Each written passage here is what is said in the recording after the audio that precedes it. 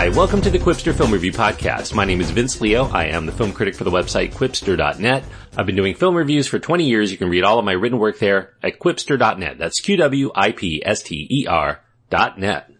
Today I'm going to be looking at the latest in the Marvel Cinematic Universe. It's the 14th film in that universe. It's called Doctor Strange, and it's an action fantasy adventure. It's PG-13 rated because of sci-fi violence and action throughout, as well as an intense crash sequence. It runs an hour and 55 minutes. The main star as Doctor Strange is Benedict Cumberbatch. Tilda Swinton, Mads Mikkelsen, Chiwetel Ejiofor, Rachel McAdams, and Benedict Wong get supporting roles. The director is Scott Derrickson, who also collaborates on the screenplay along with John Spates and C. Robert Cargill. So as I mentioned, Benedict Cumberbatch is the main star of this film. He's playing Dr. Stephen Strange, who is this New York-based neurosurgeon. He's a big shot at his profession. He has this big an ego to flaunt to go along with that big talent. He has this level of cocky, self-satisfied smarm. It's not really too dissimilar from, say, Tony Stark, already in the Marvel Cinematic Universe and those Iron Man films. Doctor Strange's job is literally in his hands until a car accident occurs that leaves him without much use of those hands for surgery purposes, and it causes Doctor Strange to go into this emotional and psychological tailspin that he can't quite figure out a solution to his predicament. And contrary to all of his beliefs in science and medicine, Western medicine really has no answers for Doctor Strange. So he ends up following a lead in which a miracle cure was performed from someone who should have been paralyzed but is now not, an alternate way of medicine. And that leads Doctor Strange toward a miracle breakthrough that takes him to the mountains in Kathmandu, Nepal, where he immediately connects with a monastic order of master magicians who are led by a powerful mystic known as the Ancient One, played by Tilda Swinton. The Ancient One proceeds to open Doctor Strange's mind to the powers within him that are far greater than the mere physical ones. However, there's this wayward, this rogue former student of the Ancient One that's gone against their teachings. He's removed pages from one of the most sacred of the magical library's many tomes. This one taps into the dark dimension that may bring to Earth very dangerous forces that even the most powerful sorcerers on the planet may not be able to thwart. Now, one of the best qualities of Doctor Strange as a film is that, with the exception of maybe a passing reference here and there, and an extra scene in the credits, there's almost nothing within this film that refers to the 13 other Marvel Cinematic Universe properties that have come before. That makes this film a perfect one to take in if you're not initiated into Marvel yet, or if you've just been very sporadic or don't really get that engaged by them.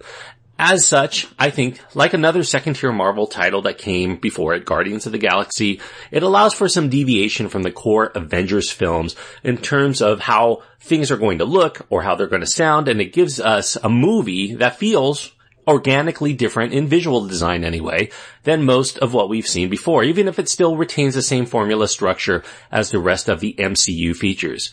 Some of the credit for the film's success is due to the talent that is brought on board. It starts with a phenomenal cast of actors, including Oscar-nominated thespians like Benedict Cumberbatch, or Tilda Swinton, or Chiwetel Ejiofor, and Rachel McAdams. Cumberbatch is actually quite good in the lead role in terms of giving Doctor Strange some range of emotion as well as a good physical presence that works well from what we know of how he looks from the comic book forums.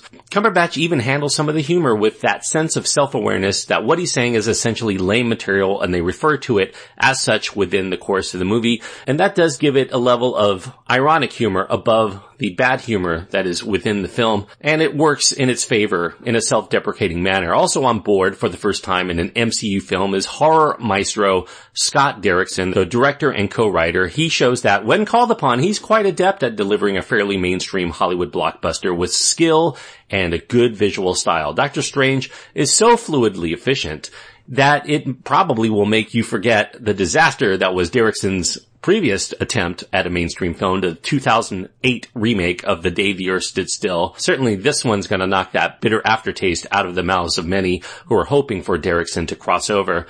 Derrickson is contributing to the script along with his frequent collaborator, C. Robert Cargill. Cargill scripted the Sinister films, and they also collaborate with John Spates, who has taken on such projects as Prometheus and the upcoming Passengers film, which is getting some critical acclaim as well. The dialogue is not a strong suit of Doctor Strange, just like with many other of the superhero films, but I do think that the film does offer up some good thematic material to go along with its comic book goofiness, and when married with a jaw-dropping psychedelic aesthetic, it all adds up to a pretty fun time at the cinema for those people who are inclined to like movies just like this. The plot does borrow many narrative elements from such films as The Matrix, but truth be told, The Matrix also borrowed many elements of its own from comic books just like Doctor Strange, so it's kind of a snake eating its own tail in its way. Martial arts films certainly provide the blueprint for both The Matrix and the Doctor Strange training sequences, so there's a lot of homage to go around. It's hard to qualify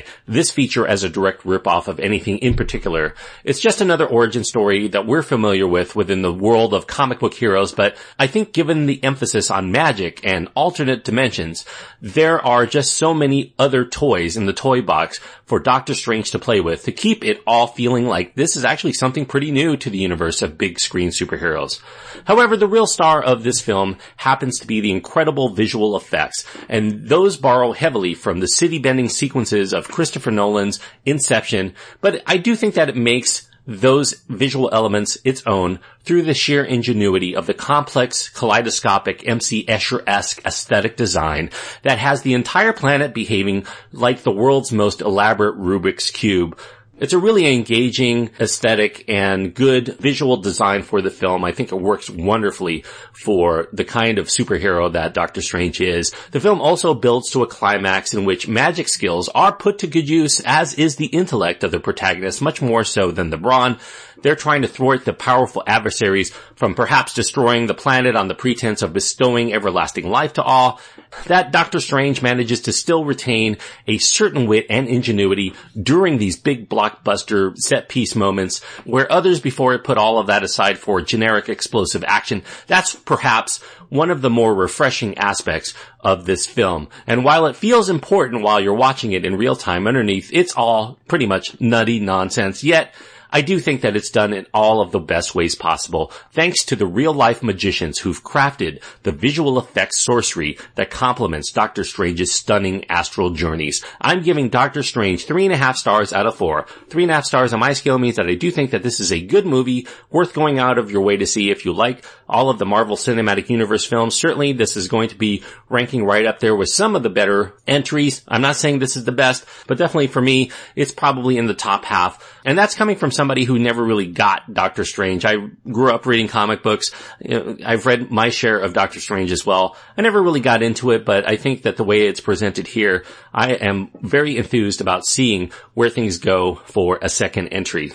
So 3.5 stars out of 4 for Doctor Strange. Thank you everyone for listening. I hope that you reach out and let me know what you think of Doctor Strange. You can go to my website, find my contact information as well as links to my Twitter feed and Facebook page. Any of those means are perfectly adequate ways to get in touch. Quipster.net is where to go. QWIPSTER.net.